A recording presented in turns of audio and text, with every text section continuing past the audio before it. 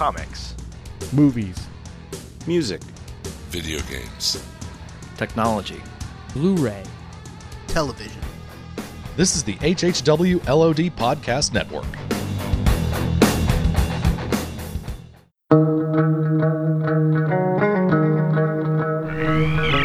The moon with the rebel base will be in range in 30 minutes. Every time Catherine revved up the microwave, I'd piss my pants and forget who I was for a half hour or so.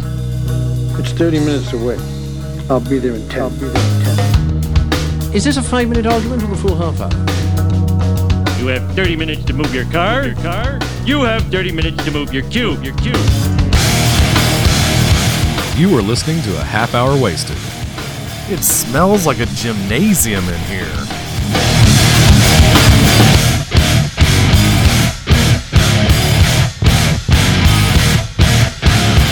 And now, Neho, Brad, Frank, and Video. Hey everybody, and welcome to Half Hour Wasted, episode 521. This is Brad. This is Frank. Where's our special guest? Well, you got to say this is Bill. Special guest this week? You are not. You're always our special friend, but you're not the special guest this week. I'm basically like Dr. Smith from Lost in Space. It's always, and special guest, Jonathan Price, or whatever the heck his name was.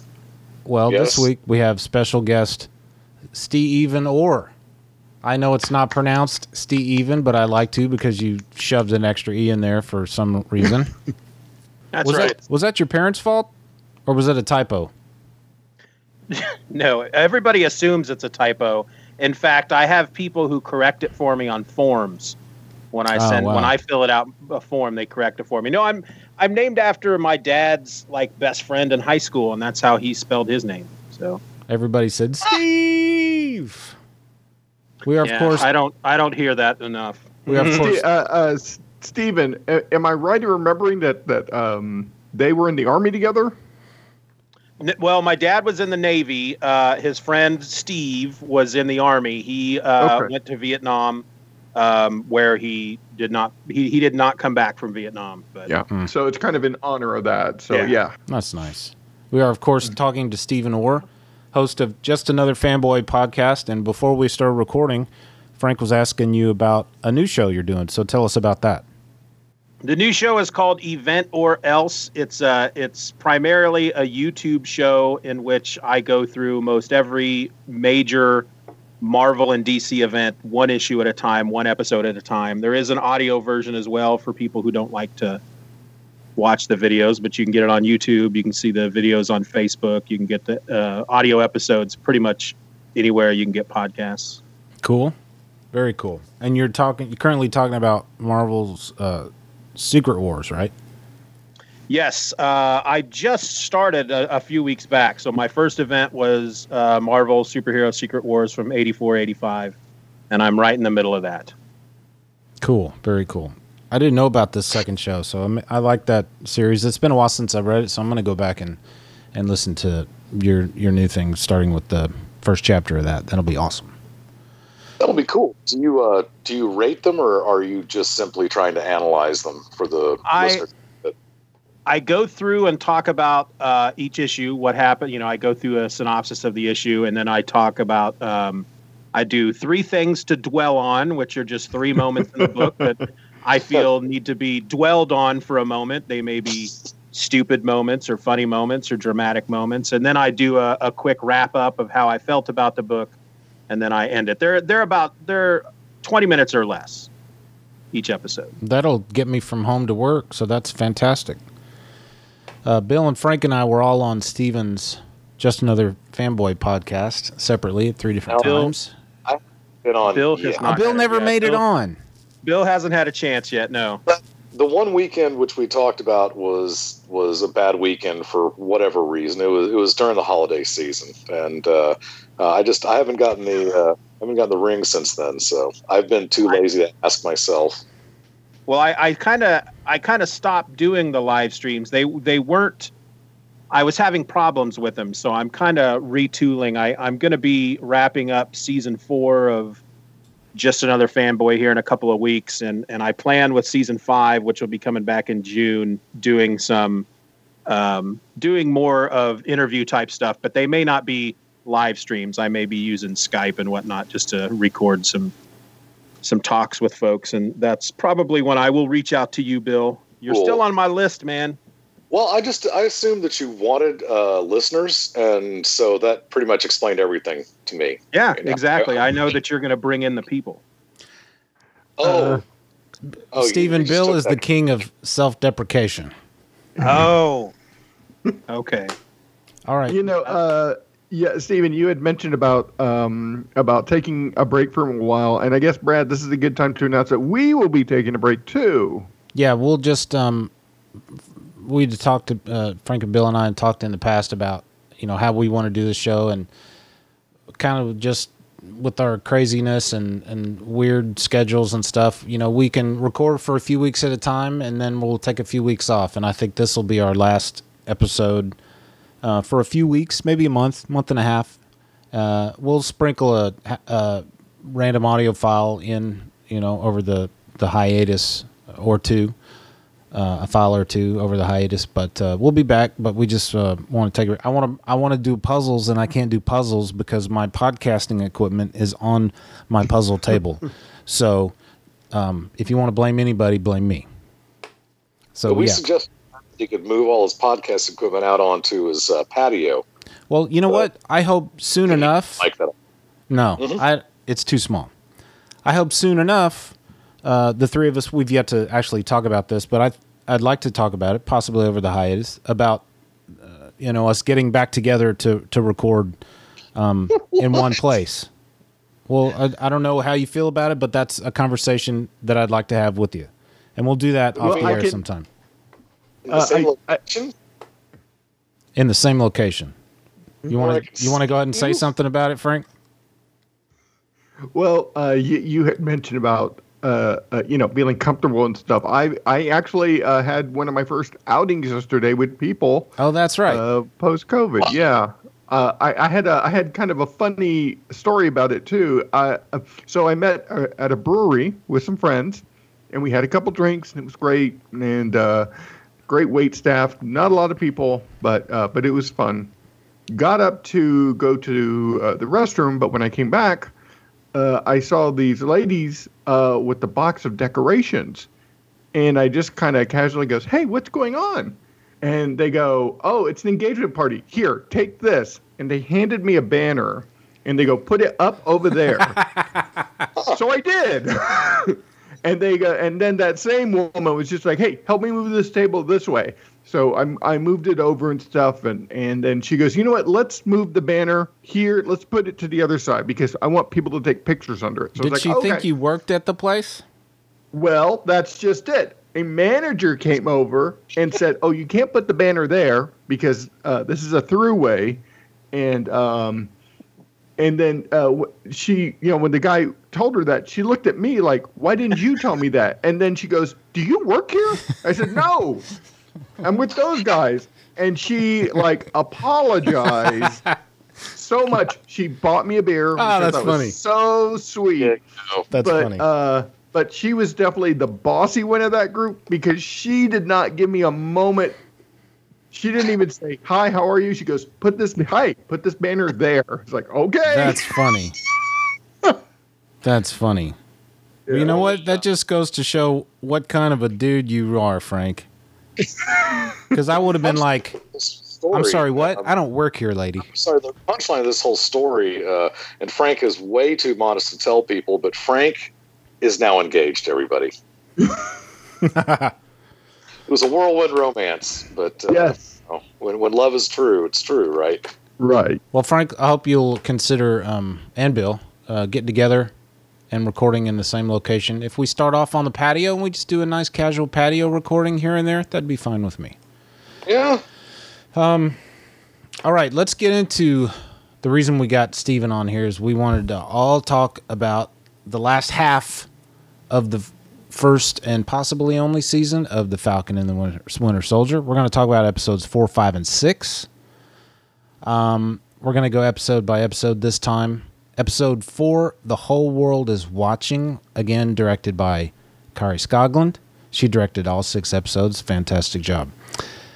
Ao gives Barnes 8 hours to use Zemo before the Wakandans take him, as Zemo killed their king, T'Chaka. If we remember at the end of season 3, Barnes found Ao in the alley there, and as he was following the little beads that Frank pointed out belonged on somebody's wrist.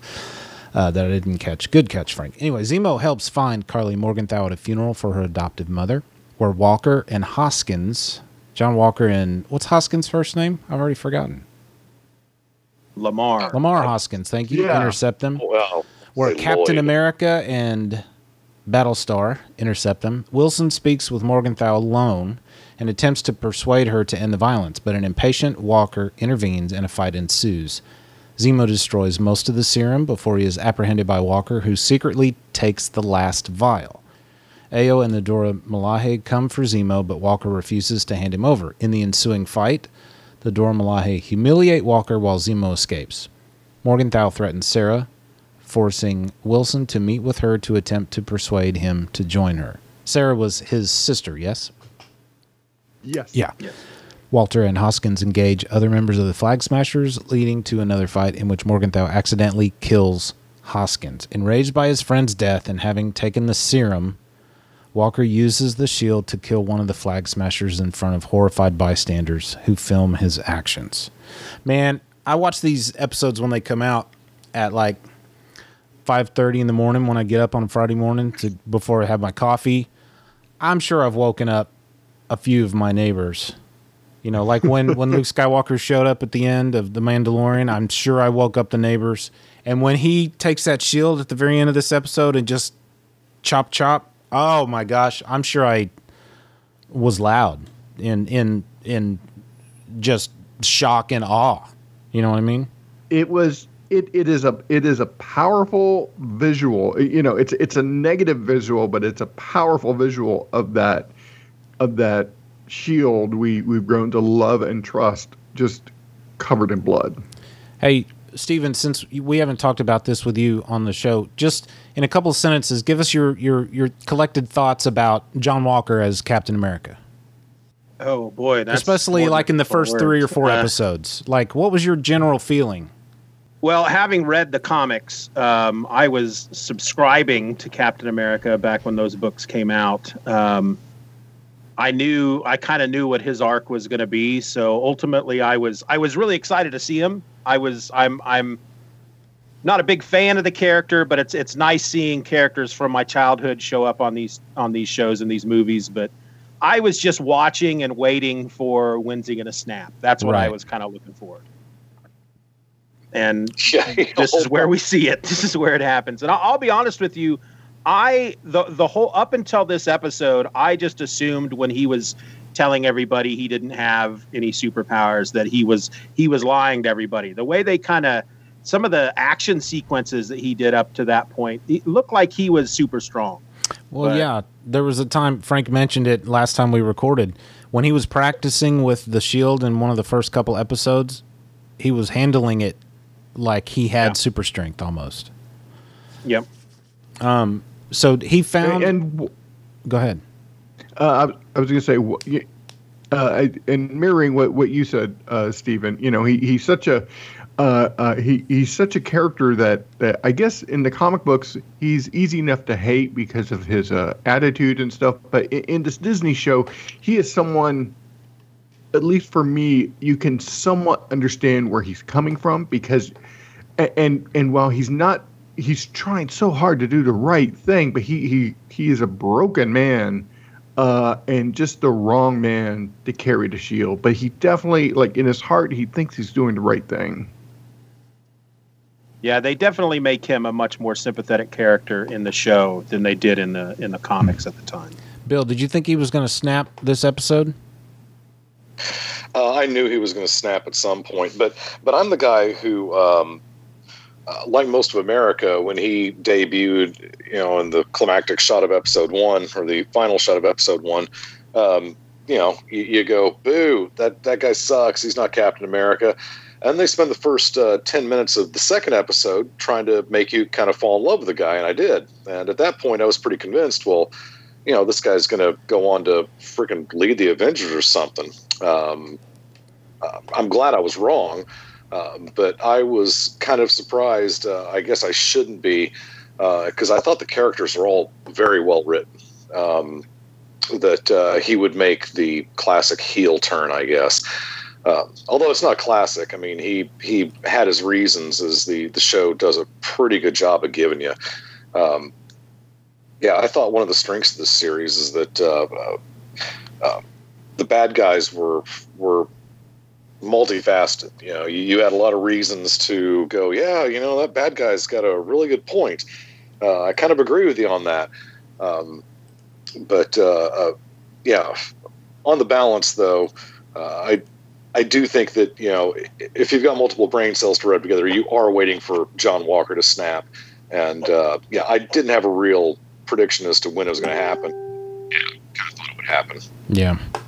Was that my? I hope that's not my notification. Nah, I think that was mine. I'm not sure. Actually, that's weird. Actually, might have been yours, because that was a Facebook notification, right? It doesn't matter. Doesn't matter. So I'm going to share my screen with you guys. This here. This episode. Can you see that? Yeah. This episode starts with this great flashback of 6 years ago with Bucky on the island on Wakanda. Yeah. And he's staring at the fire, and she walks up and she starts saying the trigger words, and he sits there and he has little flashes of the past, and she's testing him, right? And then, you know, of course he makes it through it all, and she says, you know, you're good to go. You've succeeded, and she goes, you're cool. You can take off now or whatever. I thought that was a really neat way to see just a little more of his time on the island, kind of fill in the gaps, you know. Look at him struggling so hard. He's got tears in his eyes. What was the last word? Was one the last word? Oh, freight car. Look at him. He just wants to. He's afraid. And then, of course, I definitely got, on my first viewing, I definitely got very emotional. Yeah. During this scene, because it's so powerful. Because this is the moment where the Winter Soldier the spell is broken on him, and he realizes it. So powerful, so well done. Yeah, you can really see it in his face when he realizes he's finally free and nobody can control him, and it's very emotional. I don't know why I should be shocked at how good a job I think Sebastian Stan did. I guess I never really I considered him more an action star, you know, rather than an actor that happens to do action. And I guess I was wrong. Yeah, he's really good. They scored when they cast him friggin' 27 years ago or whenever that was. Yeah, that's a great scene. She says, "You are free." I was looking for that line. That was cool. The fight in Zemo's hotel room or whatever, that was pretty awesome. When the Dora Milaje show up. You know, but before that comes up, Zemo pops off that line about sorry, I have to pull up my notes, about having to kill Carly, that is the only solution. And you know, Falcon and the Winter Soldier say, no, we can convince her not to. You know, Zemo's right the whole time. Yeah. I mean, that is the only solution. Even though Falcon and Winter Soldier, in the end, aren't responsible for her death, it is the only outcome that there can be. I kind of appreciate that a little bit. Wow. That's cold, Frank. Yeah. Well, that they're willing to take a character that maybe has potential to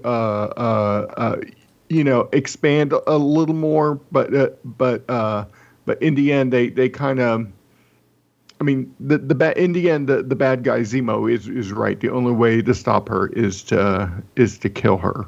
But I'm usually not a fan of killing the villain at the end of a movie. They did that with, was it Killmonger? Yeah. Killmonger, I was really sorry when they killed him because I thought he was such an interesting villain for Black Panther.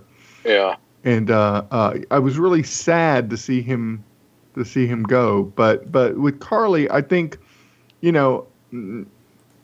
ran her arc. I think I don't know there was anywhere else her character could have gone. I was talking to. Go ahead, Steven.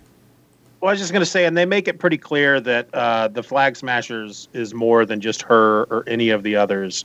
That even with all of them dead, the Flag Smashers can still go on, and I do have a feeling we're going to see them again. I did wonder how literally she was speaking when she uttered that line, because as far as we know, the Flag Smashers are basically that group of expat super soldiers. And she references, there's so many of us out there.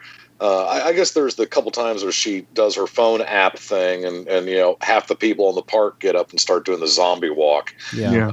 They weren't obviously all super soldiers, but they believed in the cause. Right. The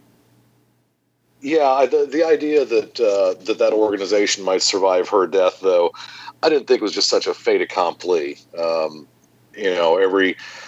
Every movement like that needs a spearhead, a figurehead, and without her, certainly without the super soldiers, to be the point of the spear, an organization like that, I hope it doesn't. Hope an organization like that wasn't born in friggin' China or something. It'd get squashed fast. Sorry to get political on you.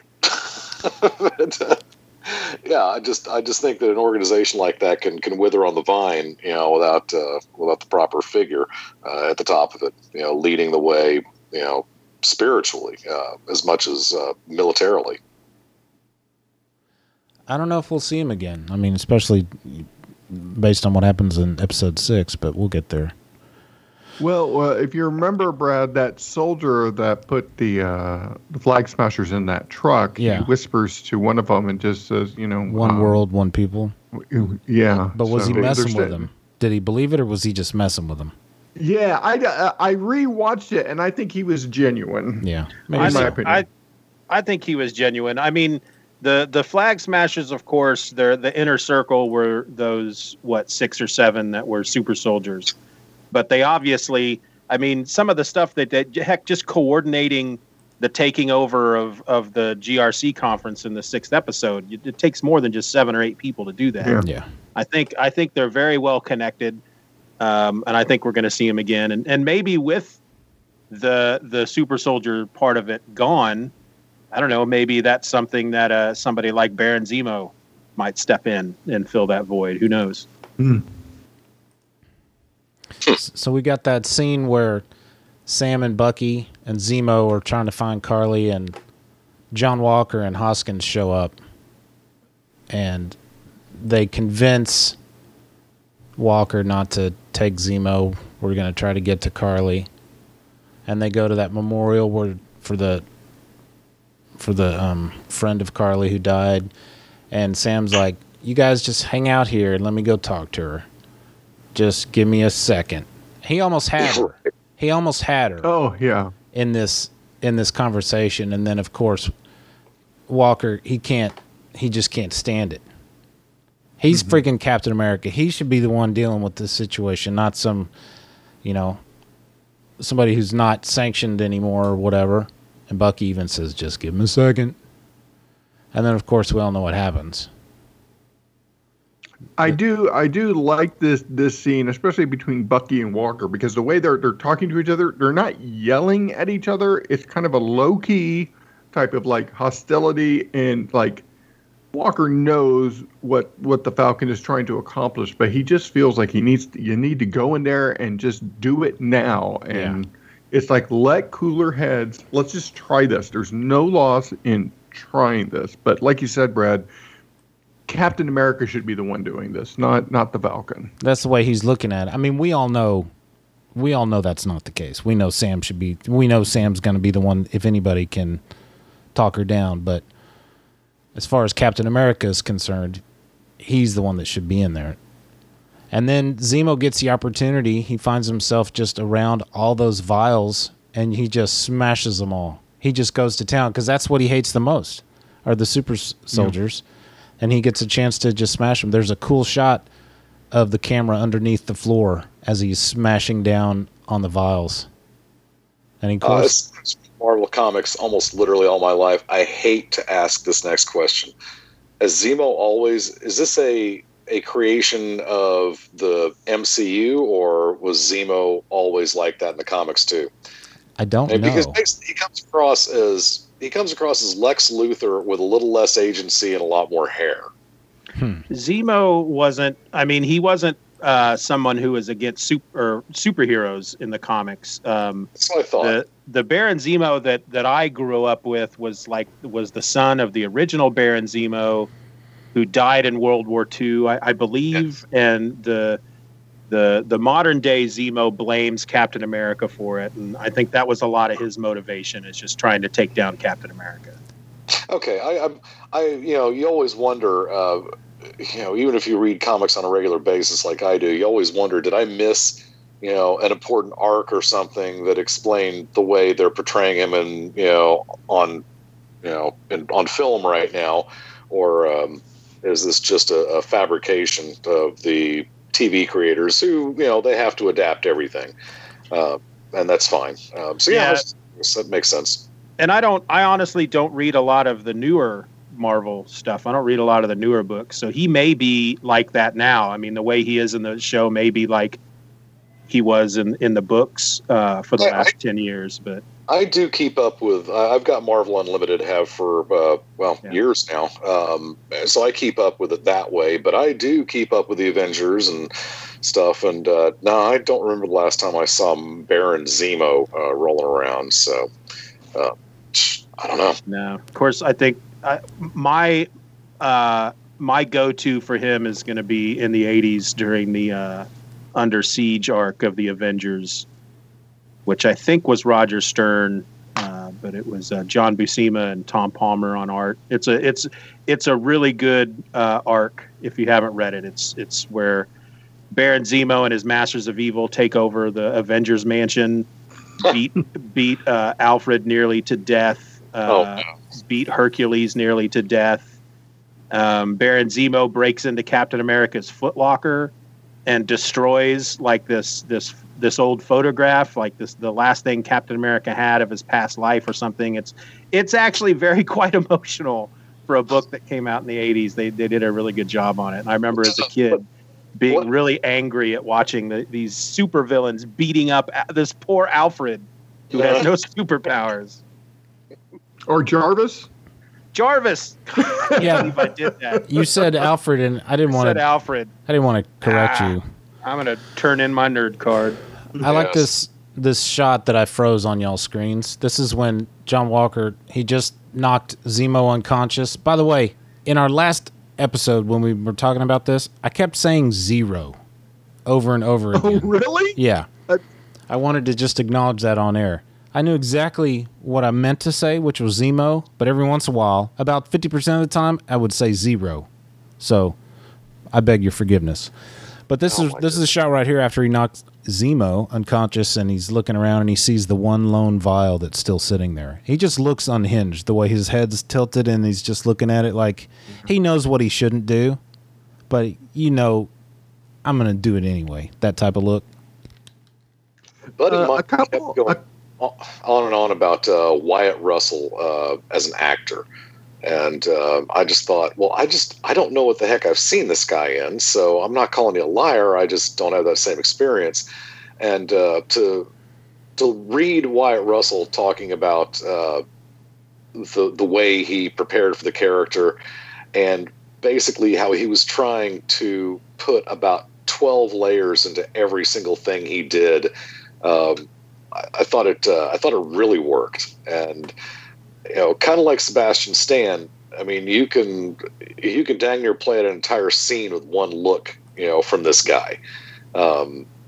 Really, really cool. I think it's a darn shame if they don't figure out a way to keep Wyatt Russell around I don't know. Maybe we get our West Coast Avengers movie. A thing that sucks is something like that would be 3 or 4 years off at best, I suppose. Well, we can speculate a little more about that after we get to episode 6. Yeah, we can do that. But before you move past this part, Brad, going back to that scene between Carly and Falcon, Falcon uses a phrase in there where he says sometimes blood isn't the answer, and that kind of stuck with me. Whenever someone uses that terminology, like well, sometimes violence isn't the answer or whatever. I always think in the back of my mind, well, then the counter to that is sometimes it is the answer, and maybe that's the only way Carly can kind of get past this is all she sees is that violence is the answer, and there's no way of getting past that. And she even gets to that point where she's like, "Then we'll kill the hostages." Yeah, and we see that towards the last episode. That's all the time we have for you, Steven. We'll talk to you later. Crap. All right, good night, everybody. So he pockets that one vial of serum, and then eventually we end up in this scene where the Dora Milaje catch up with Falcon and Winter Soldier and Zemo. And they have a big fight, and then Zemo escapes, and then Hoskins and escape. I mean, he really just kind of he slipped out, didn't he? Yeah, and shuts the doors. And he just stealthed his way out of there. He cool. He had it planned somehow. Yeah, He was so cool during that fight. He's just sitting there drinking, watching all them fight, and.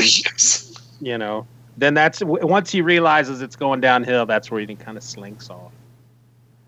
Then he's more than willing to just say, I'll just chart my own course from here. How about that?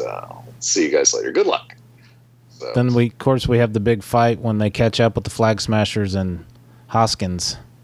You're not going to talk about one of my favorite moments in the entire series. Tell me. And I don't know which one of the Dora Milaje it was, but Bucky goes up to her kind of towards the end, three-way fight, and he's kind of giving her the Heisman. Just like back out, and she kind of puts a couple fingers into his left shoulder and touches him a couple of times. His arm just freaking falls to the ground. Yeah, it just falls off. Literally falls off. And his expression is amazing. Yeah. Sam goes, "You didn't know they could do that?" Yeah, at the end of that scene, he's like, I didn't know it did that. Yeah. That was pretty great. It doesn't surprise me that Wakandans would build a failsafe into that. Of course, yes. And not tell them about it, obviously. That scene also, that fight scene also has one thing that kind of bugs me a little bit, and not in a terrible way. It's just kind of from a screenwriting perspective. Walker says, after the fight, he goes, they weren't even super soldiers. And he uses that phrase. And I felt like that's a bit spoon feeding your audience. I think you could have just shown him like looking at the table and just kind of like thinking to himself, God, if only I was stronger. I think they could have shown it better than just saying that line. That line didn't bother me. Yeah, they do make the show don't tell a mistake a couple of times in this miniseries, but it's not bad. And then after that, I mean, there's that cafe scene where they are in there, and then he kind of reiterates the whole the whole thing about if you could take it, would you? Being a Medal of Honor recipient. I wanted to take this moment to say recently I worked on a project where I had where someone had interviewed a whole bunch of Medal of Honor recipients, real life American heroes who actually received it, and they were interviewed about how they got it and stuff. And it so much mirrors what John says here about like getting a honored for the worst day of your life, and you know, wanting to forget it but can't, and you know, some of these guys said things like, you know, it's just like they told me I did all these things, I don't remember doing it. Wow. And you know, they're definitely thankful for the award and stuff like that, but it's also like I mean, it's probably so pushed down in their psyche that they just can't remember what they did, because it was such a, you know, it was both heroic and scary, and the scared part has just been pushed down. There's a reason they have the term the fog of war. Yeah. I mean, just that simple. The end of the end of this episode really does, I guess, kind of tie into that scene you're talking about, Frank, where Walker and Hoskins are talking about, well, would you take it? And he goes, power, right here, Hoskins says, power just makes a person more themselves, right? And or maybe it's him saying it. And he's like, what would it make me? Walker says, what would it make me? And he goes, and Hoskins says, you've already got 3 medals of honor. Yeah. Like, it's like it's almost like he's encouraging him to take it, and he's not worried about it. And then, of course, we see what happens. You know, they had the big fight, and he gets accidentally killed. Who is it that actually? It's Carly. It's Carly, right? Yeah, because the thing is, she punches him in the sternum and ends up breaking his body against a marble column. Yeah.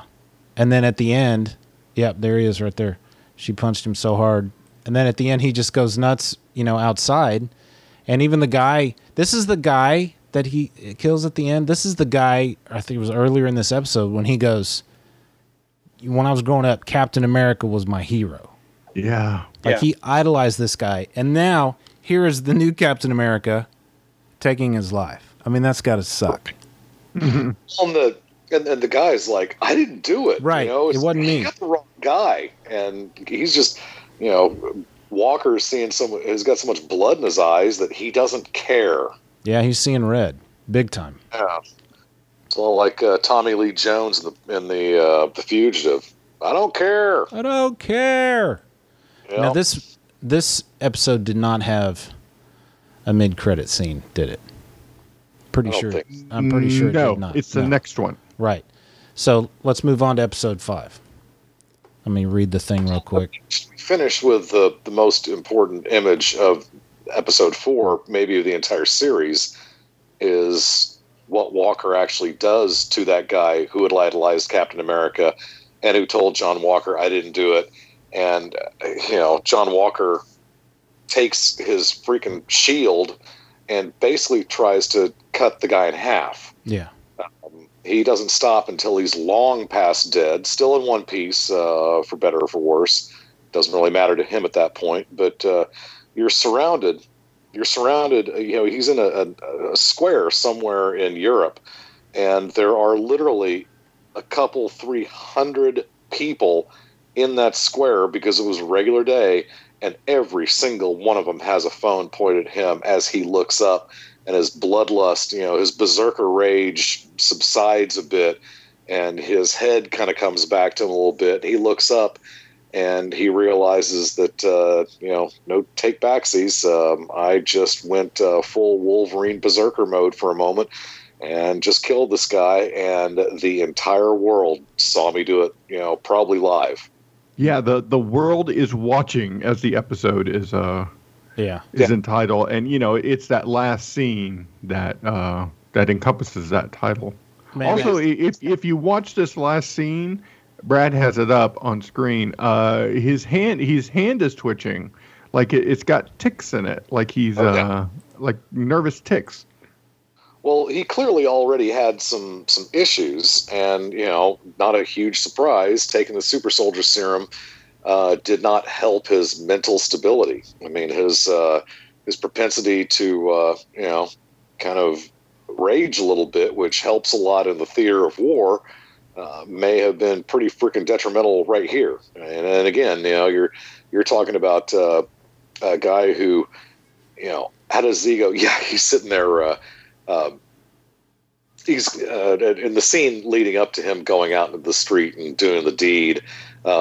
He is noticeably, like, his head is twitching. I mean, he's noticeably, his whole body is just twitching from, cortisol or the drug, or what I guess we're supposed to assume the combination of the drug.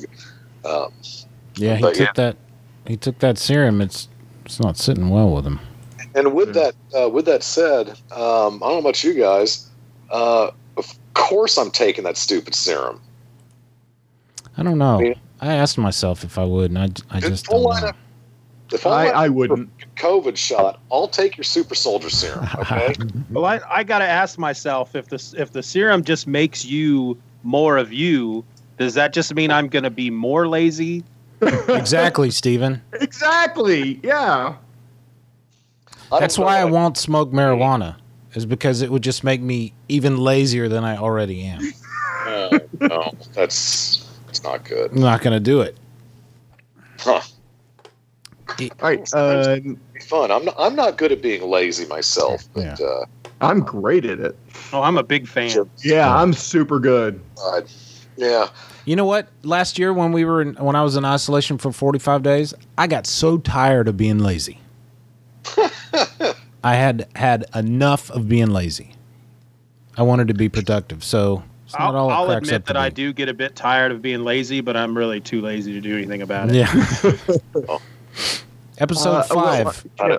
Go ahead. Let's keep moving. Episode 5, entitled Truth. Wilson and Barnes demand the shield from Walker. And this is great because this episode just picks up like immediately after. It's great. Leading to a fight in which Walker destroys Wilson's wingsuit. Wilson and Barnes take the shield, breaking Walker's arm. I had missed that the first time. And then, of course, he's wearing a shield, a sling later. And I went, what's all that about? And I rewound it and, of course, caught it the second time. Barnes finds Zemo in Sokovia and hands him over to the Dora Milaje, while Walker receives an other-than-honorable discharge and is stripped of his title as Captain America. Afterward, Walker is approached by Contessa Valentina Allegra de Fontaine. Wilson leaves the damaged wingsuit with Torres and visits Isaiah Bradley, who states his belief that a black man cannot and should not be Captain America. Wilson returns home and helps fix the family boat with assistance from several locals and Barnes, who delivers a briefcase from the Wakandans to Wilson. Barnes and Wilson train with the Shield and agree to move on from their pasts and work together. The Flag Smashers plan an attack on a GRC conference in New York City and are joined by Batroc Zelipa, who Carter has secretly hired. In a mid-credit scene, John Walker builds a new shield from scrap metal in his war medals. Okay, so this episode pissed me off. Ooh. Interesting. Because let me back up. This episode was fantastic until near the end, when it's obviously revealed that Carter. We find out 100% for sure in episode 6, but if Carter is hiring Batroc Zelipa to do some work for her, she's the friggin' power broker. And how stupid is that? How stupid is this? I'm sorry, it's just dumb. It's just dumb. It breaks my heart. I hate it.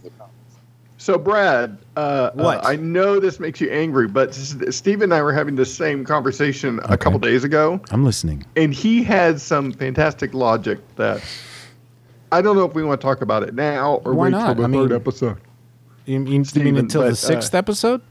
The 6th episode, okay, yeah. Well, but Steven had some logic. Let's hold it. Let me calm down a bit so I can have that conversation rationally. Okay. Jeez.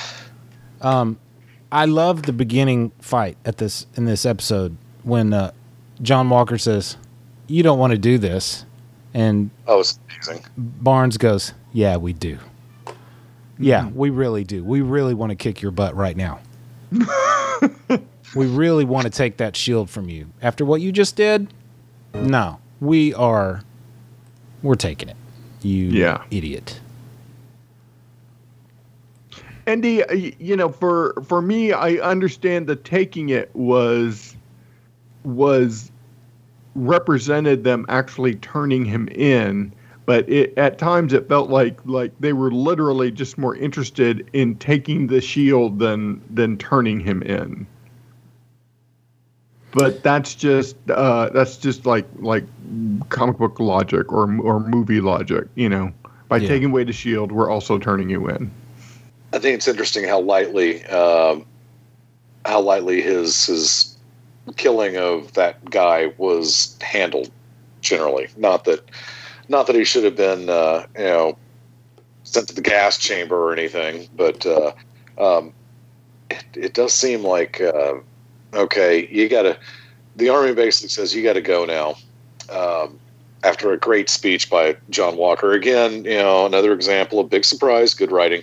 As by the end of his little rebuttal, the whole scene starts out where the Congress is telling him, what's going to happen. They're telling him about his discharge and how he's basically going to be persona non grata and no pension and no nothing. And his response to them is, you all, I followed your directions. I became the person you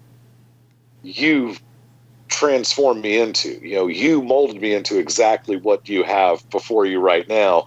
And now you're going to just sweep me under the rug.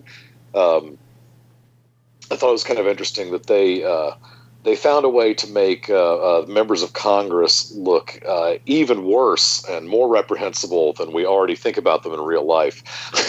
that scene for me did such a great job of bringing sympathy back to Walker. I wanted to reach the TV and punch the senator with the lead senator, the one with the lines. The absolute dismissal of John Walker, just emotionally, he just didn't care. And John was like, can I please have a couple of minutes to give you my side of the story? And they're completely dismissive. It's just like, nope. We've seen the video. We've already made our decisions. Well, and that's pretty much the thing. Val says it herself. In their eyes, his real crime wasn't that he killed somebody. It's that he killed somebody in front of the world. If he had done that in a warehouse and the rest of the world hadn't seen it, they'd be giving him another medal. But the fact that he got caught that was his real crime. And just think about where we were with Walker when this episode started. We were mad at him. We were scared of him. But now, just in this one speech that Walker gives us, suddenly we kind of feel sympathy for him, and we kind of understand where he's coming from. Brad's really shaking his head. No, not at all, Brad. Zero. He gets everything he deserves right here. And it's his own fault. And if you feel any sympathy towards this guy right now, you got to re-examine your own personal belief system. Well, that's why it's so I'm coming from the storytelling aspect. What he did was terrible. Yes, 100%. I'm just talking from character development and story.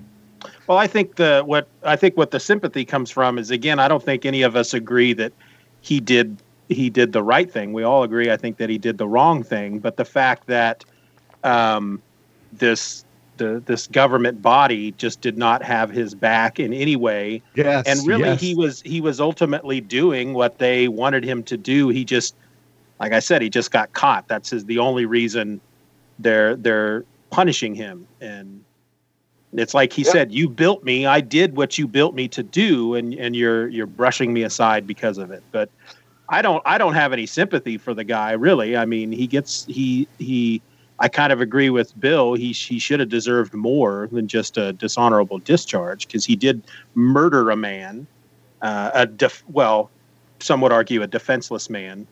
Yeah. Well, that's why I consider it so expertly or so well nuanced, because honestly, I don't have an issue with him killing an enemy combatant, in a theater of battle. That's, if you're fighting a war, don't touch the women and children, don't touch the innocents. But this is an enemy combatant who's previously, who's pretty much on record as he'd be okay with killing you if the situation reversed. So the idea that he's going to kill him, I don't think is the issue. Again, the issue is that there was so much disinfectant, i.e. daylight, on it. And, the fact that he did have this guy completely subdued, and his internal rage, his super soldier serum, they never explicitly state, well, it was 82% super soldier serum and 18% him just being mentally unhinged to begin with. They never get clinical analysis, but. Yeah, I mean, it is a crime of passion in that, his best friend had just been killed. And think about what the mantle of Captain America. Steve Rogers would never have done that. I think that juxtaposition is huge. I think if another soldier had done that, even in public, I don't know if the backlash would have been what it was. And as it was, I thought it was real interesting that really the only backlash that we see here is backlash from 6 senators who are clearly written to have no soul whatsoever. They don't. He doesn't beg, but he flat out says, "Will you please give me just a couple of minutes to explain my side of the situation and why the senators just give him the Heisman?"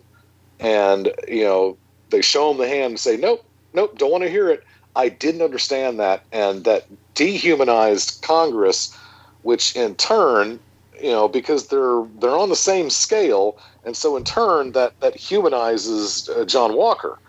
I think it's tough because if I'd been in that position, I'd like to think that super soldier serum coursing through or whatever, that I don't think I would have delivered the killing blow. But right up to that, it's like no, he's kind of doing what he's there to do, even if he is a bit of a butthole about it. So. Yeah, I don't think, it's so well written, or it's well written enough that you can't just blanket, this is not a black or white situation, Well, I mean, think about Steve Rogers for a second, because I do feel that what he did is black and white. Take Steve Rogers, the very first movie, him and Bucky get on that train to capture Arnim Zola. Mm-hmm. Bucky is killed. He's in essence murdered right in front of him. Right. And Cap does not kill anybody. He still continues his mission. His best friend, basically his brother, has just died. And he doesn't take his rage out on any of the soldiers. He doesn't go and kill Arnim Zola. He still takes the guy prisoner. He does what he's supposed to do. And so now we've got John Walker, who's in that same outfit. And he's faced with the same situation. And he doesn't even go after the person that killed his best friend. He just finds somebody else to take his rage out on and kills him in cold blood. Yeah. And that's, I mean, I do feel a bit of sympathy because the fact that, like you said, the people that built him, that he was doing what they told him to do, whether it was wrong, they just abandoned him. But So Steve Rogers in this case is really one of a kind. Right. I mean, that's kind of the point they're making. Yeah. Yes. Good point. Yeah. There's if they were trying to get across the idea that there's never been another Steve Rogers, and there probably won't be, unless Isaiah could have been that man. I guess we don't know. Right after the scene where he gets the boot, he and his fiance or wife, I guess, at this point are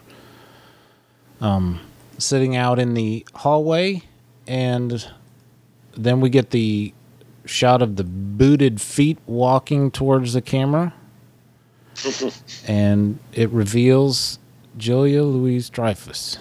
Now, I have famously had problems with roles in these Marvel movies being given to just the most well-known, popular actors, and being expected to not go, well, holy crap, there's whoever. You know what I mean?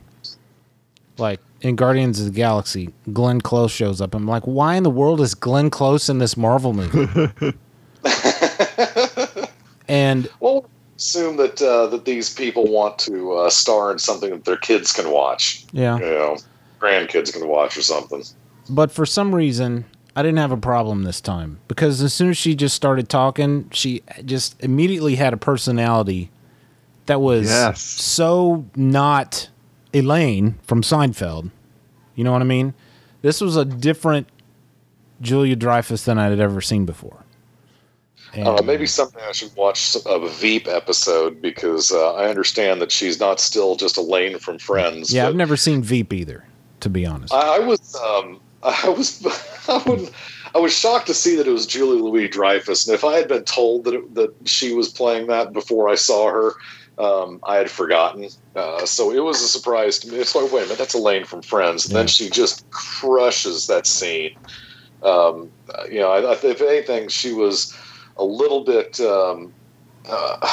It was kind of in your face, but I guess that was the whole point of it. Well, she was a firecracker, and I've been a huge fan of her since the Seinfeld days, but to see her do it that way was really cool. I don't think there's any way they could use her character enough. Here's the interesting. It's not going to be a series anytime soon. No, we'll see her again. And this is the interesting thing about this is that we were supposed to have already met this character in the Black Widow movie, which was supposed to have come out before Falcon and Winter Soldier. Yeah. So I wonder if I'm trying to think, watching this scene, the first thing we see is like her feet, her boots, right? I'm wondering if we would have known it was her as we saw just the feet walking up. Because we'd already seen her in Black Widow. And now I wonder when we see her in Black Widow, is it going to feel weird? Like, why are they acting like we don't know who this person is when we've already seen her in Falcon and Winter Soldier? You know what I mean? Yeah, and I wonder if maybe it was reshot because of the whole COVID thing and the whole moving things around. But it's a lovely surprise to definitely see her. I hope it doesn't ruin her appearance in Black Widow. Yeah. I was watching the I was reading through Facebook or whatever, and I came across this article where it said that they had to smuggle her to the set every day in a hooded cloak like Emperor Palpatine. so nobody would know it was her. Oh, that's great. Mm-hmm. Yeah, this was the episode. If you were watching these episodes weekly and then following all the stuff online, the videos and whatnot that talk about the show, and this was the episode for the whole week leading up to it. There was just stuff all over the internet that they were going to be introducing a character to this that's going to blow everybody's mind, and it did because it was her. And I have to comment, Brad, on what you're saying about stunt casting, because I do get annoyed by stunt casting as well. And I think the biggest difference, you bring up Glenn Close and then you bring up Julia Louis-Dreyfus and how we see Julia Louis-Dreyfus and it doesn't seem to bother us as much as it did with Glenn Close. And I think that's because Julia Louis-Dreyfus just made that character her own. Whereas you watch Glenn Close in Guardians of the Galaxy and it's like anybody could have, you could have put anybody in that part. It didn't have, but the same thing with the dude from Thor Ragnarok. The Grandmaster. I can't remember his Jeff name. Goldblum. Yes, he made that. He made it his own. So entertaining. Yeah. Yeah. Bill, did we lose your microphone? Oh, you muted yourself. I got you. You were doing stuff and you were being polite. I thought I saw you laugh but didn't hear your voice. Okay. I was making a little noise in the kitchen. No, that's cool. We appreciate the courtesy. All right. And her first line when she shows up, with the whole boots, these boots are not made for walking. That's something maybe she made a joke in Black Widow that we're going to see, and it'll make a little, because it was funny, but it was like, is that, it almost felt like it was a callback. Like with that, we should have gotten that joke. Yeah. For another reason. Yeah, I hadn't thought of it that way, but that makes complete sense. That makes complete Yeah, sense. she was so quippy, it could have gone very wrong. Yeah. It took someone with the gravitas of an actress like that to pull it off, I suppose. You know, I imagined another lesser actor saying those lines, and it would just be a freaking tragedy. Yeah. You know, when they announced Robert Downey Jr. was going to be Tony Stark, I thought that is the worst casting I have ever heard in my life. And of course, we all know how that turned out. He is Tony Stark. He's nothing but Tony Stark for me from now on. You know, he's ruined for me. He's ruined any other movies he might be in the future. Like this, he's doing another Sherlock Holmes movie. It's not going to be Sherlock Holmes. It's going to be Tony Stark playing like he's Sherlock Holmes for me. So a quick aside. I remember when Michael Keaton was announced as Batman and thought that was the dumbest idea ever. I was going to say the same thing. Yeah. Because I was like, Beetlejuice? Yeah. Yeah, and now most people, he is Batman. Yeah. Nobody else can do Batman like Michael Keaton. Yeah, he is among the top two, if not Christian Bale. But I'm excited about him coming back too as Batman in the rumored Flash movie. Yeah. All right, so after we see her, we go to the scene where the Wakandans catch up with Zemo and they take him, and then Sam takes the shield and goes to Isaiah Bradley. I was going to show him. He goes, "Is that what I think it is? Don't just leave it in the bag. I don't want to see it. I don't want to see it." This whole scene was I felt bad for Isaiah Bradley. Whew. I mean, the picture they paint in there is just heartbreaking, and it mirrors what happened with Captain America to an extent too, and just how the same actions are treated differently because you're a black man. I like to think I'm sensitive to the plight of the African American in America because I have African Americans in my family, but I'm not black. I don't know how they feel. I don't know what they go through every day. I listen to my nephew telling me stories about things he goes through. I can't imagine. And it makes me tear up sometimes thinking about the stuff that he tells me about, like his dad and him, the things that he's seen that he experiences. I just can't imagine. And so that scene between the two of them, while I don't understand it 100% because I'm not black, it still got to me. I was still like, dang. I was just like, I just can't imagine. And I think that's part of the problem is that as white people, we're never going to fully understand it.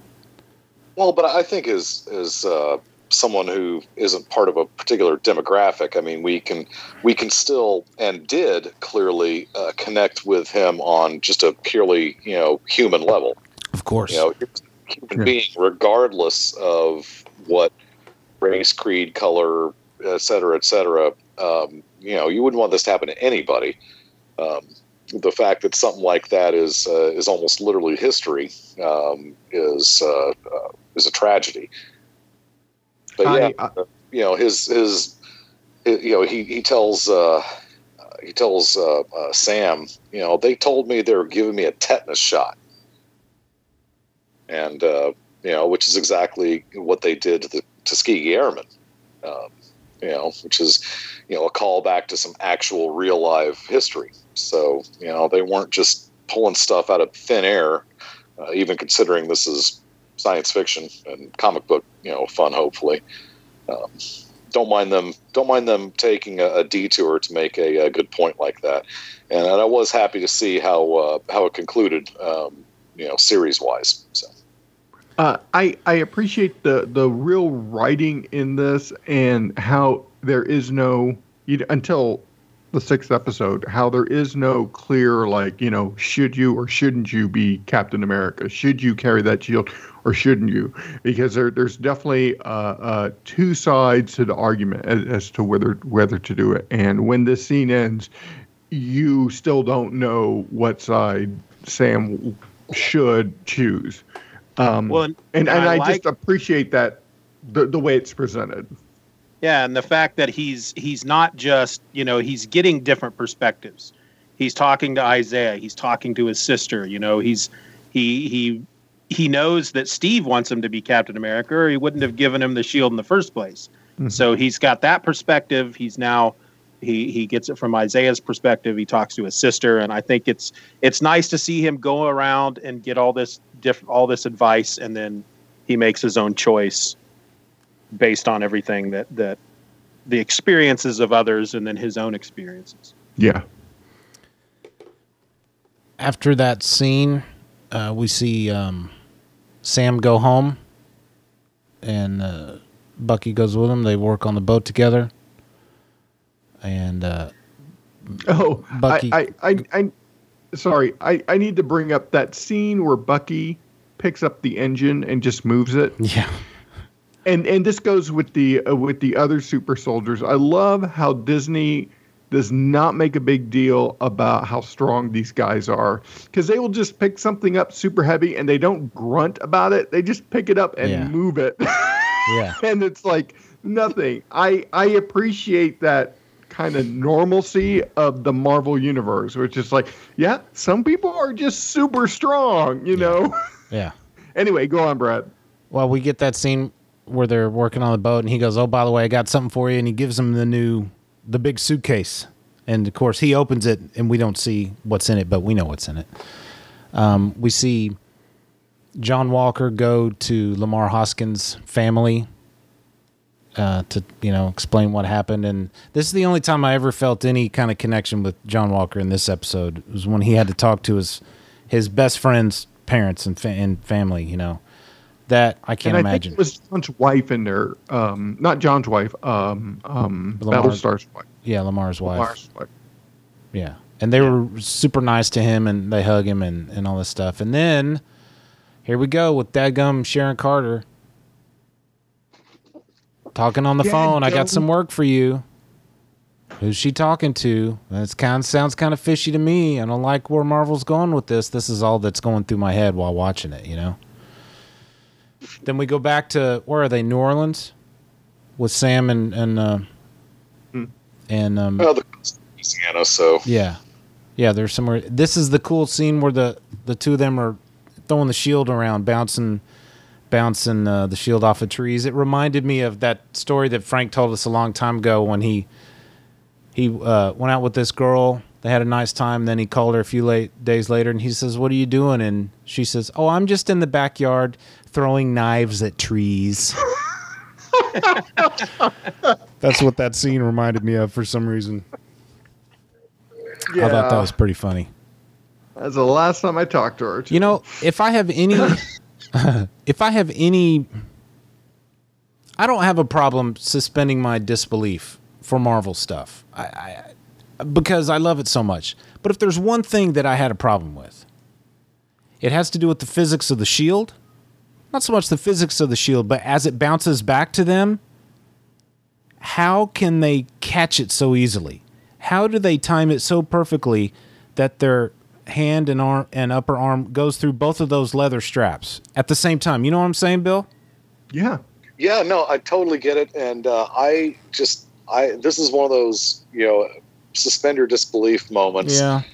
Because that's a great point. The two things that I thought was part A is that it's made of vibranium, so its vibrations are very advanced, and you probably can count on a bounce off something like that, because vibranium is made to do things like absorb and reject energy, and so it probably bounces a lot more truly than something made out of another metal wood. So I'm going to give them a little bit of credit, there. I'm going to give that as part of their answer. And the other part is, and this is probably not it, but I was trying to figure out how to make it at least somewhat possibly believable in an MCU type of world where maybe maybe it's like throwing a knuckleball. They weren't throwing, they weren't throwing that thing with tremendous spin rate, and maybe, maybe they just throw it and it just kind of goes out and comes back without spinning much. Because if you could do that, then you could kind of figure out where the straps were, and maybe you could line up your arm with the straps and just, I don't know. I agree that let's go with that. And flimsy logic. That's the best I could come up with, and even I, who came up with it, doesn't put any stock in it. Yeah, I mean, if you think about Bill's thing, that's more of a push than a spin. Yeah, this is true. Yeah. It doesn't make sense. No. Right, I know. You know what? I don't think that's right.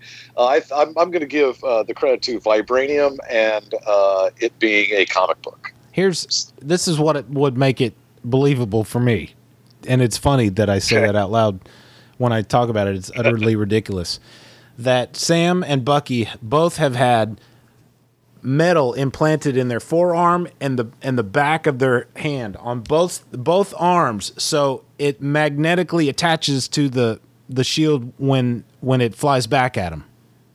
Yes, that's what it feels like. That's happening. Yes, and that would be believable, but it's utterly ridiculous when you think about it. Well, the problem is that Sam is not wearing a metal gauntlet. No, they've implanted the metal in their skin. They've grafted the metal onto the bones of their forearm, the radius and ulna, and the back of the phalanges in the hand, and that's why it's attaching. Steven's looking at me like I'm an idiot. No one could ever do that. Couldn't actually attach metal to one skeleton. That's crazy. It's so ridiculous it just might work. Then they can take this shield and they can throw it at a tree and it'll bounce off a tree. They can throw it at a tree and it'll stick in the tree. Or they can throw it, because there's literally a scene in one of the episodes where I think it's episode 4 where he throws it at Baron Zemo's head and it just bounces off his head and knocks him out. Walker and then a little later he's cutting another guy's head off with it. So it's a pretty amazing thing. And also at the end of episode 4, he throws it at one of the flag smashers and it buries itself about half deep into a wall, and he actually has to tug on it, a couple of times to get to dislodge. Maybe he knew that if he threw it with all his strength and hit Zemo on the side of the head, it would bury itself inside his skull, so he didn't chunk it as hard. Maybe it's just the angle in which you throw it or something. Yeah. I don't know. I think it's like sword work, and that you just have to know how much pressure to throw in order to do a kill or just an injure. I mean, it's just finesse, I guess. Well, it's like in the Daredevil comics. It never failed to amuse me how probably about once an issue, Valkyrie, would draw, Dragon Fang, her sword. She would jump off of Aragorn, her mighty Pegasus steed, and she would draw her sword out, and then she would say exposition style that luckily she could hit this villain with the flat of her blade, and so she was never actually using. It's the same thing with Wolverine. It's like you've got these pointy things, and you're almost never actually gutting people with them. I don't know how you're ripping your claws across somebody without just shredding them and cutting down a tree so it'll fall on them, or right. So okay, I always thought that it is difficult to reconcile the mechanics of the shield in flight, especially when, as you say, it's a great point that there are like 3 or 4 different possibilities as to what could happen once it strikes something. Out of anything Marvel, the thing that I can't just accept 100% out of all the movies and TV shows that we've seen is them catching the shield for some reason. It's the one thing that bothers me. Well, but and sorry to bring this up.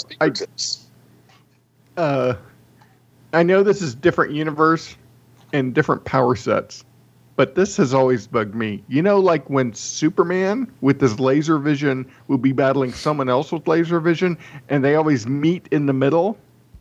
Yeah. Okay. That's essentially 2 guys with swords thrusting it and them hitting their tips perfectly together and then pushing on them. That should not work. You have to be so precise with those lasers. I know this is Marvel. I'm sorry. It's just that always bothers me. Wait a minute. What are we talking about? That's one of the greatest comic book tropes of all time, though, man. Two creatures firing energy beams at each other and the meeting in the middle. I mean, hell, we saw it in WandaVision. Yeah. They're not afraid to throw that one out there. Yeah. But, it's particularly with the eyes. It's always because they always pinpoint and meet right in the middle. Then there's a push back and forth. Why is it so precise? 1-2 millimeters off, they're missing each other's beams. They're both taking each other's noggins off. They're not that good. No, you're I right. guess if they come out of your eyes, you can put it exactly where you intend it to be. I guess. Yeah, because you're looking right at it. Whatever. Yeah, it is. yeah. If you look directly at the end of the tip of a pin, you're looking at the tip of the pin, and that's where your laser beam eyes are going. Absolutely. Well, so wouldn't you turn your head and hit their knee then? Yes. Right. That could have happened. Well, okay, so Don't blink. I'm looking at Steven. I'm looking at the S on Steven's head, and I'm turning my head, but my eyes are staying on the S. But you know what? I can't even keep my eyes pinpointed. Steven, you can't move your head, or this whole experiment is for naught. All right, never mind. All right, so what do we got left in this episode? We got the montage, the 80s working out montage. To be the best, you got to be the best. When Sam's in the backyard by himself doing push-ups and throwing the shield. Oh, there's no doubt. I turn to Sage and I go, gotta have a montage. Yeah. Then we see Batroc. I'd like to think if you take that montage literally, he would run, but then he'd stop and do some push-ups. Then he'd go back to the shield. Yeah. Then he'd stop and do some push-ups. Circuit training. Then he'd stop and sweat. Yeah, circuit training. And then we get the scene at the end with Carly in the park, and Batroc comes up and says, "I have what you want, And so we know at this point, this is the guy that Sharon was on the phone with. And I'm like, you've got to be kidding me. So the anger is rising in episode 5. Brad's anger is rising. And then the episode ends with the GRC meeting, and the lights go off and the red emergency lights come on and all the bad guys show up, and Sam opens the suitcase and we never see what's in it, and then the episode ends. But there's a mid-credit scene of Walker making a new shield with a gleam in his eye like he's freaking crazy. That's my opinion. I understand story-wise why they did it, but in my mind, I kept thinking, that's dumb. Why are you making that shield? It's not going to last. It's going to, like, 1, maybe 2 hits. That's it. And sure enough, that's what ends up happening. Yeah. It's just simple. He's not ready to give up being Captain America. Exactly, That's what that's telling. Yeah. Exactly. He knows. But he knows the. He has to pull this little rascals routine and make his own shield. Little rascals, more like pulling A-team, buddy. Come on, man. And he knows it's not going to last. But you saw that crazy look in his eye. He knows what he's doing. Yeah. Oh yeah, for sure. Plus, he told Lamar's parents that he killed the person who killed Lamar, and he knows that's a lie. Right. So I think he's got to go kill Carly at that point. Yep. Yeah. So he's not It's a liar. almost like he didn't think through it, because he seemed surprised, and they asked him, did you take care of the guy? And he kind of goes, yeah, of course I did. Yeah. Don't worry about that. That's taken care of.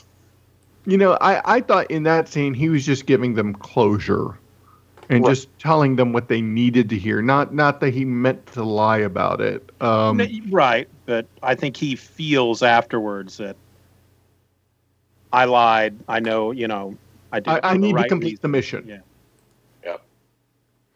Episode 6, the final episode. One World, One People. Wearing a new Captain America uniform and flight suit from the Wakandans, Wilson flies to New York to stop the Flag Smashers' attack with the help of Barnes, Carter, and Walker. Carter accidentally reveals that she is the power broker to Batroc and kills him, while Wilson attempts to reason with Morgenthau before Carter kills her as well. Wilson convinces the GRC to postpone the forced relocation of displaced people that Morgenthau died fighting for, and instead make efforts to help them. The remaining serum-enhanced flag smashers are caught by Barnes and Walker and sent to the raft, but they are killed by Zemo's butler, Oznick, en route. DeFontaine gives Walker a new uniform and codename, U.S. Agent. Barnes makes amends with everyone he hurt or enabled as the Winter Soldier, while Wilson has a memorial dedicated to Isaiah Bradley added to the Captain America Museum exhibit. In a mid-credits scene, after receiving a full pardon, Carter rejoins the CIA and intends to use this access to sell government secrets and resources, while Brad Milo loses his ever-loving mind. Wow. Next. That was, when you just listen to that description, it was very, like, only 3 things happen in this episode. It was like, it was a quick, like, the Sam saves the day in his awesome new suit, which it gave me goosebumps when I saw it. Then he has he has that fantastic speech to the senators in front of the TV cameras. I thought that was wonderful. But I'm scrolling through right now. So the episode's 50 something minutes long. Yeah. And the first 20 minutes are all that scene at the beginning. Like the first right up to 21 minutes is that whole scene where they're dealing with the flag smashers and all the folks. And then we get the scene where the man goes, "That's Black Falcon," and then the other dude next to him with the camera goes, "Nah, that's Captain America." That's goosebump material right there. And that was a good scene. And I'll jump to the end real quick. Ashley pointed out that at the very end, when they put the title card up, it says Falcon and Winter Soldier. It said Captain America and Winter Soldier. Yeah. I did not. Yeah, I didn't catch that. I didn't either. I did not either. But oh wow, you didn't catch it. I was lucky enough to have caught it, and I did a little clap. I'm glad that they changed the title for the last episode. And I just literally got goosebumps just now saying that out loud. That's pretty cool. So okay, let's just jump right to it. 21 and a half minutes. Carly Morgenthau and Sharon Carter are there. In walks Batroc, and he calls her the power broker, and she puts a bullet in him. And why did they do this to Sharon? I don't get it. I mean, first off, it was telegraphed way early.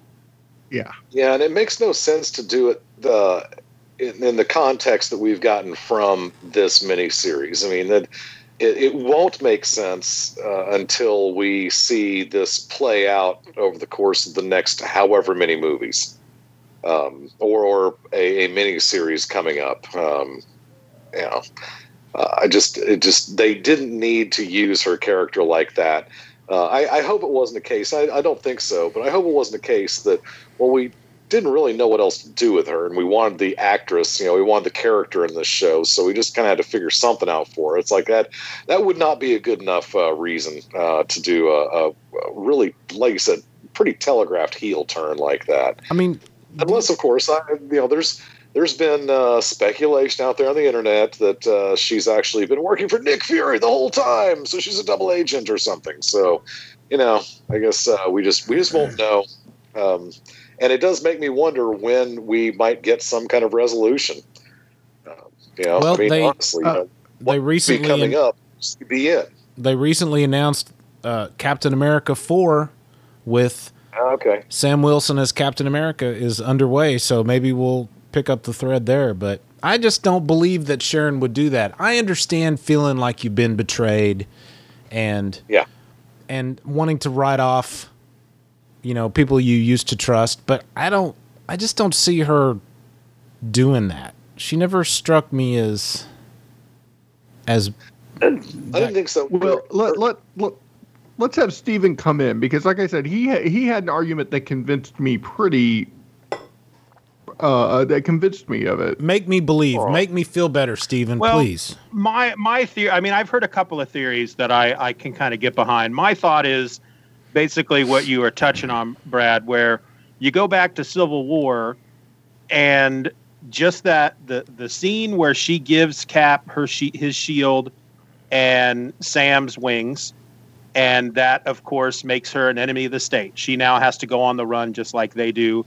Her and Steve share a passionate kiss, and then as far as we know, that's it. He just leaves her to dangle at that point. The time period between Civil War and Avengers Infinity War, I think I read was like 2 years. And sure, you could say Cap had his own problems to deal with at that point because he's on the run just like she is. But he's still hanging out with Black Widow. He's still hanging out. Well, he's supposed to be hanging out with Scarlet Witch. Why can't he have Sharon with him as well? You know, I think she's just. My feeling is that she just feels like I put my life on the line. I put my career on the line. I put my standing with my country on the line for you, and then I get nothing in return. I get a kiss out next to a freaking Volkswagen Bug, and that's all I get. Now, to expand on that further, though, I watched a video today where it's a YouTube channel called Screen Crush. And his theory is that she has been a bad guy all along. Oh, I guess somebody did a video back during Civil War that theorized that she was working for Baron Zemo the entire time because everything that happened for Baron Zemo in that movie, there's so many things that had to fall into place in order for Baron Zemo's plans to come to fruition. And the theory is that they all wouldn't have fallen into place like that if she hadn't been working for him the whole time. That she was a member of Hydra, and you'd have to watch the video. It is kind of convincing. And then, of course, there's the theory that she's been a Skrull the entire time. Skrull! Yeah, that I had forgotten about that. John Marchianti and Russell Latham and I have a text thread that we'll talk with every once in a while, and we've been texting back and forth about Winter Soldier, and Russell Latham said, what if Sharon is a Skrull? And I said, that would make me feel so much better about what she's done. Aren't the Skrulls supposed to be the good guys now? So what would the Skrulls have to gain by... Isn't that same guy that works in the building that you work in supposed to be a good guy, but when he parks in the parking lot, his right wheels hang over the white line and he takes up a space and a half of parking? Isn't he supposed to be a good guy too? All right. I mean, they do have the whole Secret Invasion show coming up, so they got to start setting stuff up in advance for that. I think we're going to find out a bunch of people that we didn't expect to be Skrulls were Skrulls. So, do we know, if we do, I've missed it. Do we know if Sharon Carter blipped out, or was she one that always made it? That it was always around? If there is a moment in Endgame, because I researched this today. There's one website says that it's presumed that she was in the snap, but there's a screenshot from Endgame where you can see Steve looking at all the people, images are going by of people that have snapped on the monitor, and she doesn't come to the forefront, but there's off to the left of him or something. There's a picture of her. That's right. So, I remember. So that means that she blipped. She blipped, and then the people who are because if she did, how could she have become the freaking power broker in the 6 months? Because this is supposed to be 6 months after everybody came back. So that's where I'm with on Steve because I think it makes sense that she did not get blipped. Yeah, some people are the theory is that she was the power broker before the snap, and she used the snap to quote unquote fake her death as being snapped so she could amass more power and take advantage of everybody being gone and set herself in place as the power broker. Well, hopefully she is. Yeah, I'm sure they'll explain it. I think that whole end credit scene with her on the phone And other people are theorizing, of course, that she's not the power broker, but she works for the power broker. But one of her jobs is to make people think she's the power broker. But which just sounds really stupid. Like Padme Amidala. Right, exactly. Padme, she was the queen, but she posed as somebody else, and right. Yeah. Or the dude from The Walking Dead, who is the bad guy in The Walking Dead there at the end? Which one? Oh, I don't remember his name. Yeah, that guy who walks and talks and he carries a gun. That guy. They had the big group of people and they'd whistle when they were hiding in the woods. And Negan? He killed Glenn. Negan, yeah. They were all like, I'm Negan. We're all Negan. Right. You know, maybe that's the whole power broker thing. I'm Brian, and so's my wife. Exactly. Stephen, I'm excited about that theory that she may have been evil all along. I like that a lot. It's like I said, check out Screen Crush. It's one of his newer videos, and he points out a lot of things on why he thinks she's been a Hydra agent the whole time. That she may have been like one of these people, like the dude in Agents of S.H.I.E.L.D. that was turned when he was really young. He was recruited into Hydra when he was young, and that maybe she was recruited when she was, a teenager or outside of high school, and she's been working for Hydra the whole time. And then once Hydra dissolved, she just started doing her own thing. Yeah, I guess you've kind of explained it, but I guess my question would be, could we have just a tiny little bit of justification? I mean, I'll take some exposition if that's what it's got to be, but please explain to me exactly why she's evil, because her mom was anything but. Just for something like that to come just flat out of left field was one of the more jarring bits of this miniseries. That almost felt like just shock value. No, I agree. It's like if she is, evil, I can accept it if they give you a reasoning behind it. But it's all they're really giving you in this show is she's kind of bitter that she didn't have the Avengers to get her part. Yeah, it did not feel earned. I'll say that. I think some of these issues that we are discussing might have been better dealt with if this series was 8 episodes instead of 6, because I kind of felt like this episode in particular, while it was completely awesome except for Sharon being the power broker, it felt like there was a lot shoved in this 50 minutes. And I would have liked to have seen, and I think if we had 6 episodes, we could have had that speech where Sharon says, I got nothing. I did, you guys are solid, and then Steve leaves me hanging. We didn't really have time for that kind of speech here. And I think maybe if we'd had that speech, then maybe I might believe her change of heart. She kind of says it as an off, she kind of says to Sam at one point, she's like, I'm the one that got you the shield and the wings, so you could save his butt from his butt and all, but it was like in episode 3. It needed a little more. Yeah. So, Bill, are we on the same side? We didn't like that power broker reveal? I just, I'm not as married to the purity of Sharon Carter's persona as you are. Okay. But I did feel like that just really came out of left field. And, it didn't destroy my enjoyment of this series. I just thought that was, I thought that was a misstep, possibly really only, the misstep, not necessarily, a misstep.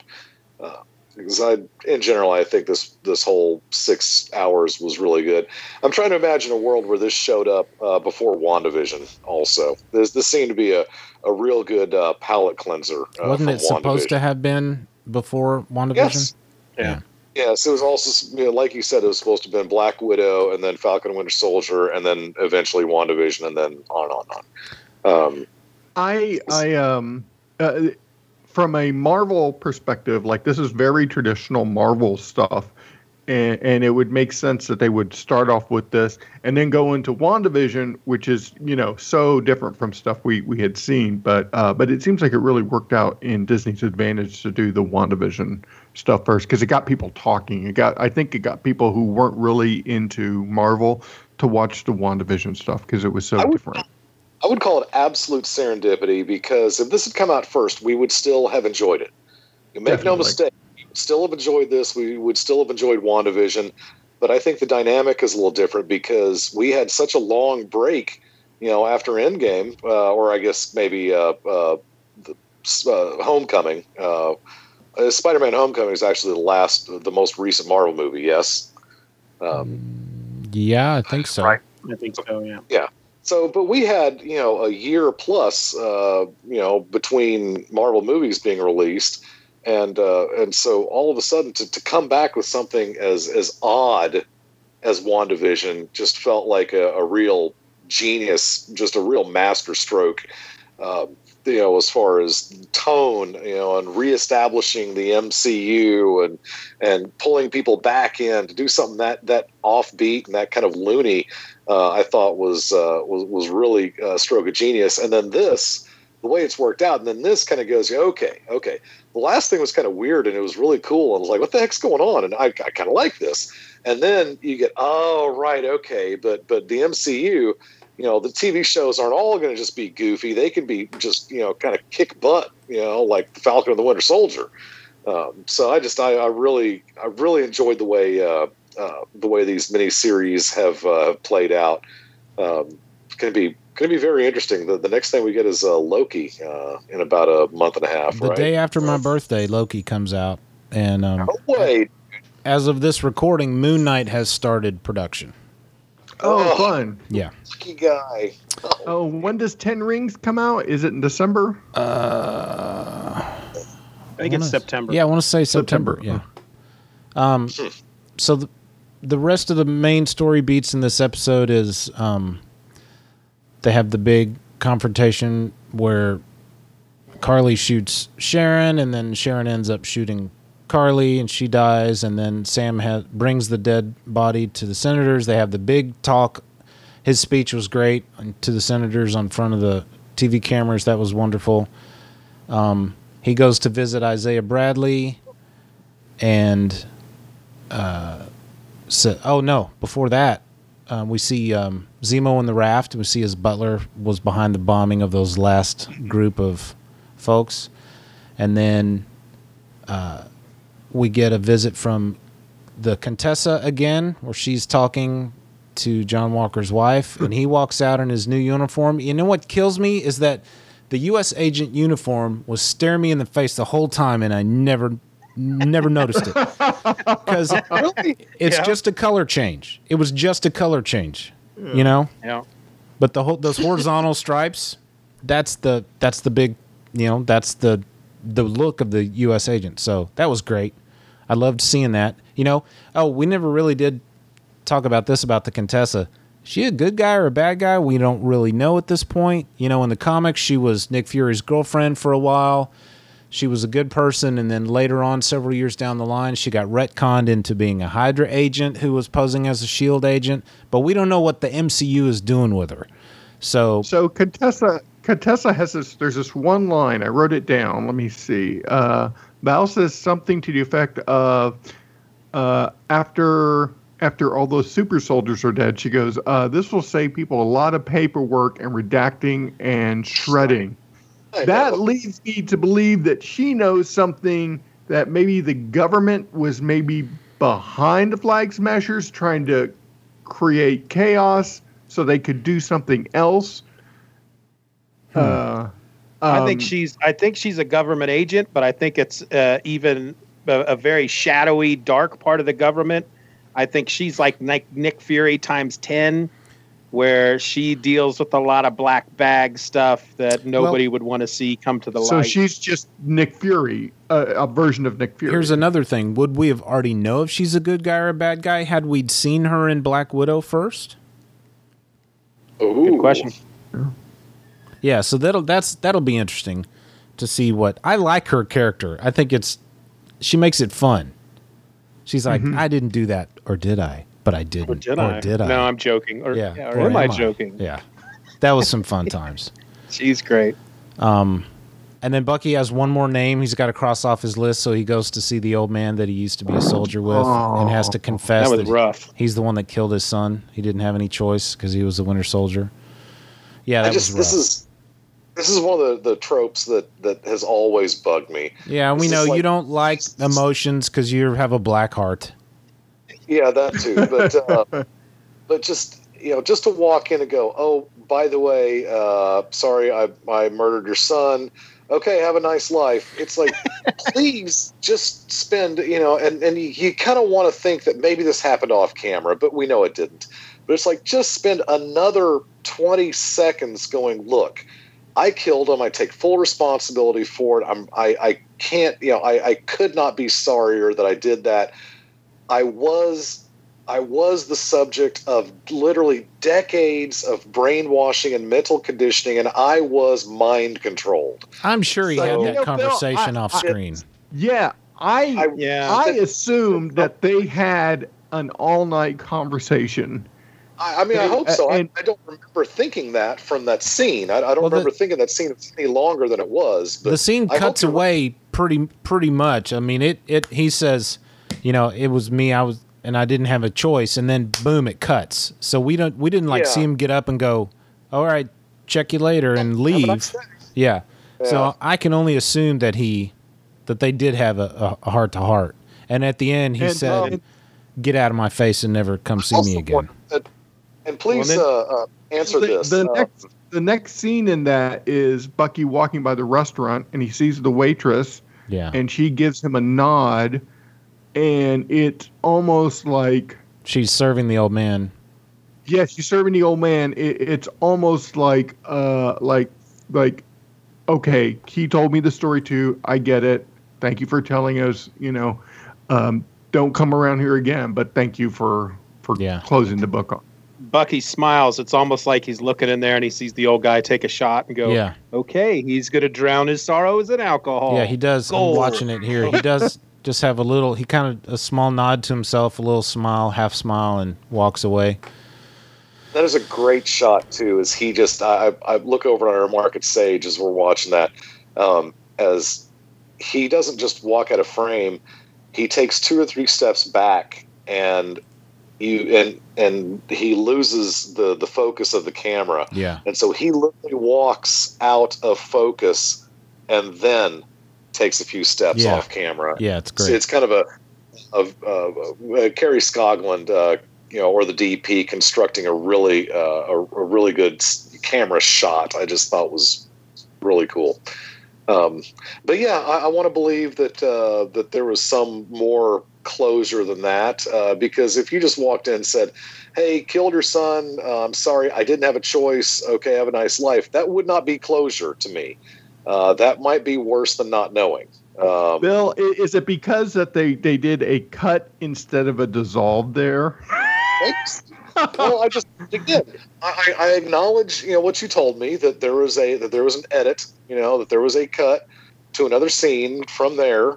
And yes, again, for those of you kids in the audience who haven't learned TV 101. A cut in TV denotes continuous action, and a dissolve denotes the passage of time. So if they had dissolved away from that scene, whatever, but they're cutting to something else that's happening concurrently, then you can assume that the previous scene, the characters in it, we may not be watching them, but that scene may be continuing. I could live with that. I just the rules of editing that so easy. It would have been so easy to just have him like start the next sentence or whatever and cut away or something, whatever. I know I'm dwelling on an odd place to dwell. No, but I get it. One of the things that struck me. Knowing the type of human being you are and how big your heart is. I joked about it being black, but I know it's a big heart. I completely see you wanting a little more of that just so you can sleep at night. You know what I mean? Yeah, I mean, well, I get it. It was It was so the old, the old man, the friend, could sleep at night. Because again, if Bucky had just said what he said in that scene and walked off with no further dialogue, then again, if I'm the old man, that's quite possibly worse, than just not knowing.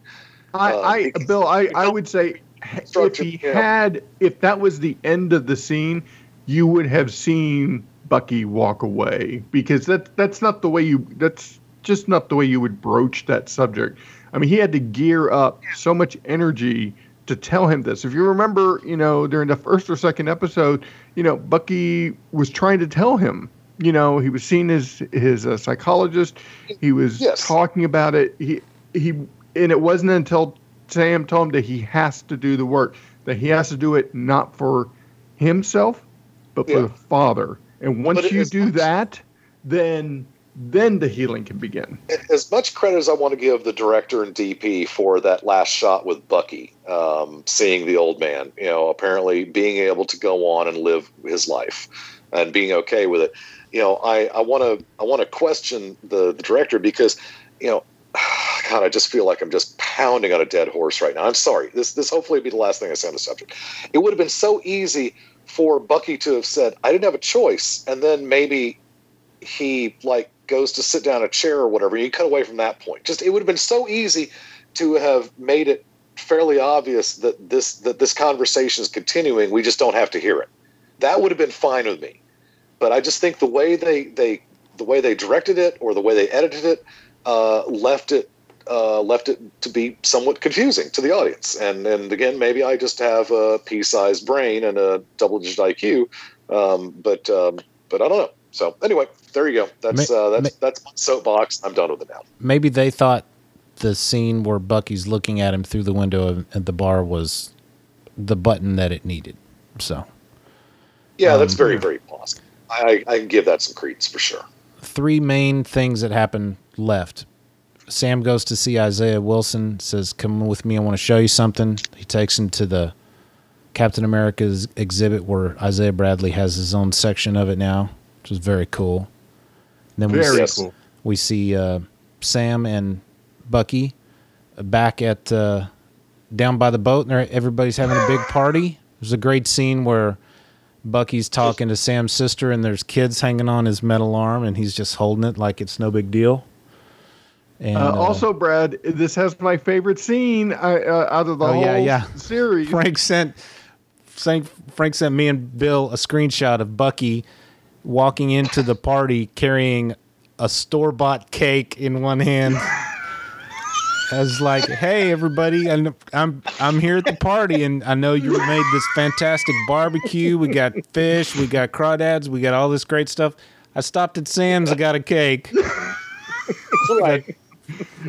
Yeah, just the way he's carrying it, and it's just, and the whole back idea of him stopping by at a Kroger, just like, hey, I need a cake for a party. Need a cake, I'll quick. Take that one, thanks. Can you scrape off the congratulations off the top of that cake and maybe smooth the icing out? Yeah. That's another issue with the direction of that episode, because clearly that should have been a single sheet king cake. I mean, they're in Louisiana, for God's sake. Yes, with a baby hidden in it. But no, this was a multi-layer round cake. It's like, well, who the hell has that in Louisiana? If you look closely at the container he's carrying, it looks like it's been mishandled, because there's a lot of smeared icing on the inside of the clear. Yeah. Like it fell off the seat in the car. Exactly, Steven. I was just about to say that. Did. Just about to say that. And it looks like a cheap cake, too. It doesn't look like a good cake. Yeah, no, it doesn't. Yeah. It looks like it got on the day-old rack. Yeah. Then the last thing we see is the mid-credit scene with Sharon getting a full pardon. Then she walks out on the phone saying, haha, I'm back, baby. She's so deliciously evil at the end of that scene. Yeah. Anyway, I'm evil. I'm super happy with this whole show. I think it's well done. I think these 2 characters especially deserved their time in the spotlight. And I'm super happy to see Sam Wilson as Captain America. His costume is just amazing. I've seen the toys that they're putting out with him in this costume, and the wings fully extended. They just look incredible.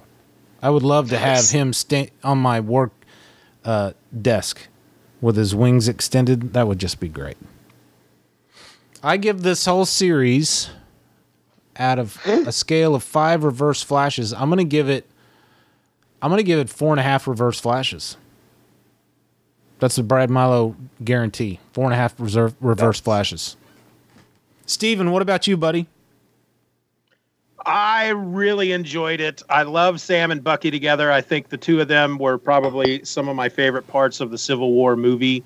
I think they make a good buddy cop movie. I'll give it 4.51. Oh, wow. $1, Bob. $1. I thought this series was a lot of fun. They did great production value, mirror everything you guys say. But I'm only going to give it a 4, just because I had a lot of fun with it. I don't know about the rewatchability of it. I don't know about the impact. Well, I guess it'll have an impact on the MCU universe moving forward. But like, it didn't have a huge impact on me. I just had a lot of fun watching it. So I'm going to give it 4 reverse flashes. William, you get the last word, buddy. I give this, much like I gave WandaVision, I kind of give this the credit of just being one more chapter in the MCU, just like any of the single movies, or I guess, Infinity War / Endgame, that kind of thing. But I don't see this as so much, this is 6 hours of blah, blah. I see this as, hey, did you like the Ant-Man 2 story? Did you like the WandaVision story? Did you like the Endgame story? Did you like the Falcon and Winter Soldier story? Yes, I did like this. And I thought it was just kind of really, really solid. There were a number of fight scenes where I was kind of punching the air and going, oh, wow, oh, geez, look at that. I'm trying to figure out why I hate half measures. With that said, I'm going to give this 4.25 reverse flashes because I think it was very, very solid. I don't think it's it's not 4.5 solid to me. I think 4.5 is about as high as I'd want to go for about anything. It's like you never want to give a perfect 10. So at that point, a 9 kind of would be the perfect 10, to think about it that weirdly. By that logic, I'm not going to give it a 4.5 because I don't think it was perfect. I think I don't think, again, so much of this hinges on what they plan to do with the Flag Smashers, Sharon Carter, the Contessa. So much of this hinges on what they plan on doing with these characters and the ideas, here in the future. And so I feel like there were enough threads left dangling that I think that this was a really top-notch effort, and it's kind of mind-boggling to me that you can. Now, this wasn't cheap, but that you can do a freaking TV show with this kind of scale to it. It's just really, really cool. And so when I give it 4.25 reverse flashes, I want everybody to know that I consider that a high compliment. I consider that high praise. So I'm really intrigued by what they're going to do. I'm worried about what they're going to do with Sharon Carter. I echo you with that, Brad. I didn't think I would, but I want to see a lot more Contessa, Allegra, Valentina, Dave, whatever her name was. You almost had it there. I hit a speed bump and just tripped, Just call her Val. No. And sing it to the song. This was completely worth our time. And I think this has more rewatchability than, say, WandaVision does. Because, frankly, there's more action scenes in this. Good Lord, what is that? Okay. The listening on you've put up. Seriously? Yeah, I haven't seen it. I see it.